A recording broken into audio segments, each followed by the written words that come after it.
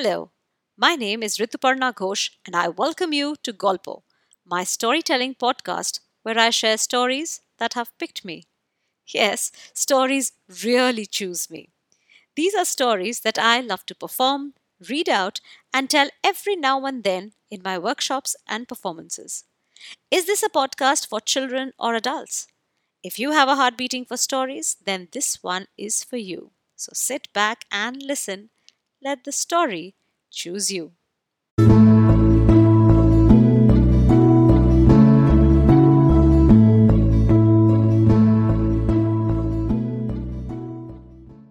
Some months back, my son returned from school with a question. Mama, why do we live in a rented house? My friend says we should own a house. This question from my son came to me like a rapid volley. We have never devalued our home, and I always felt that my son, who loves spending time in ours, would take pride in it. But then, living in a metropolitan city where you're judged by the size of your house, maybe this warrants as a topic of discussion for 7-year-olds. I wouldn't know, of course, since I grew up in a rented house far away in a small town, where homes were all about warmth, love, friendship, and memories. So this got me thinking, is it important to own a house? Have humans always lived in houses? Why and how did humans build houses? And to address these questions, I will share 2 legends with you today. My first story is a Zambian legend. So here we go. Why people began to live in houses. The people of Central and Southern Africa believe in the great sky god Leza. Once Leza called a honeybird and gave it 3 calabalashes. Now, for those of you who don't know what is a calabash, it is the African name for what in India we called the bottle gourd. So Leza gave the honeybird 3 calabalashes. All 3 of them closed at both ends. To the bird he said, "Take these to the humans. 2 of them contain seeds. But this third one must not be opened. Tell them they mustn't open it until I tell them to." The honeybird puffed itself up and carried the calabalashes all the way from heaven to earth. But on its way, it kept thinking of the 3rd calabalash. What did it contain? What was so secret that Leza had forbidden humans from opening it? The honeybird kept flying, but with every flap of its wing, it became more and more curious. Finally, unable to control its curiosity, the bird opened the calabalashes. The first 2 had the seeds, just as Leza had said. But the 3rd calabalash was a trap house. It had locked in death, disease, sickness, dangerous animals, creepy reptiles, and poisonous insects. The honeybird flitted around the calabalash, wondering what it could do. The 3rd calabalash seemed bottomless. Destruction, death, and despair crept out of it. Up in the sky, Leza saw that the calabash had been opened. Leza flew down to earth himself to stop the mayhem and close the trapdoor once again. But no matter how hard they tried, Leza and the honeybird could not capture the animals and reptiles. Suddenly, the earth was a different place for humans. During the day, men and women had to tread carefully, for dangerous animals prowled everywhere. The night was even more dangerous, for there were snakes and other reptiles crawling all over them. The people realized that there was no escaping death or illness. And so from then on, men and women began to build shelters to live in them and protect themselves from the elements of nature. The summer is fast approaching, and while we live in the shade and comfort of our air-conditioned and air-cooled homes, spare a thought for the thousands of people who live in rudimentary houses across the country. Do you think they've been able to secure shelters to protect themselves from the harshness of the sun? That's for you to see and ponder.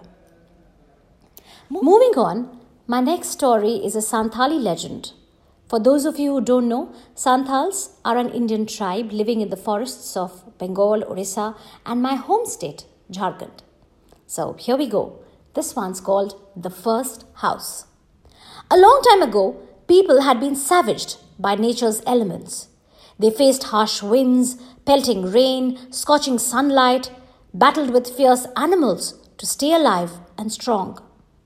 But this battle for survival was a difficult one. So one day, two friends decided to find a solution. They decided to build a house. But where could they begin? There were no houses that they could see and copy. So the two friends decided to take help from the animals. They went to the mighty elephant and asked for advice. We want to build a house for humans, the first house for humans. Where do we start? The elephant pondered over the question deeply and said, Begin with 4 pillars, as long and thick as my 4 legs. But don't ask me what to do next, because I have no idea. The two friends did as they were told. They built 4 strong pillars and stopped. Their house had just started to take shape. Next, they went to the snake and said, We want to build a house for humans, the first house. The elephant suggested we build 4 strong pillars, but he couldn't tell us what to do next. Could you help us? The snake pondered over the question gravely and then said, Cut poles as long and thin as myself and lay it above the pillars. But don't ask me what to do next, because I have no idea. The two friends did exactly as told and stopped. Their house was far from finished. They went out again, and this time they found a she-buffalo watching over the carcass of her dead husband. The friends told her about the house they were building for humans. They told her all about the pillars and the poles and asked for her piece of advice. The she-buffalo looked down and said, You see the skeleton of this dead buffalo? You must make a roof like that. But don't ask me what to do next, because I too have no idea. The two friends did exactly as told and stopped again. Their house was still missing something. Tired and exhausted, the two friends went to the river for a dip and a wash. They spoke to the fish about the house they were building. The fish swam around them, thinking about the house for humans, and then said, See the scales on us?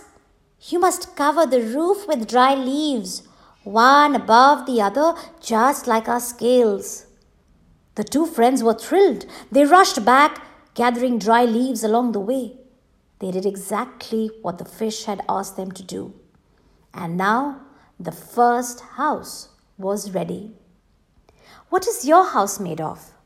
Walls, furniture, objects, cars, books, toys, clothes?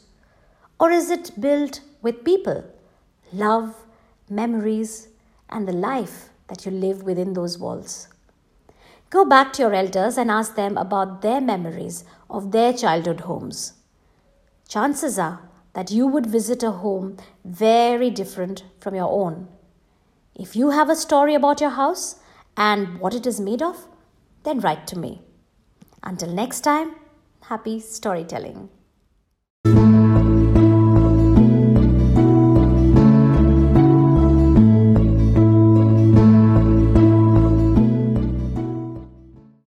Thank you for listening.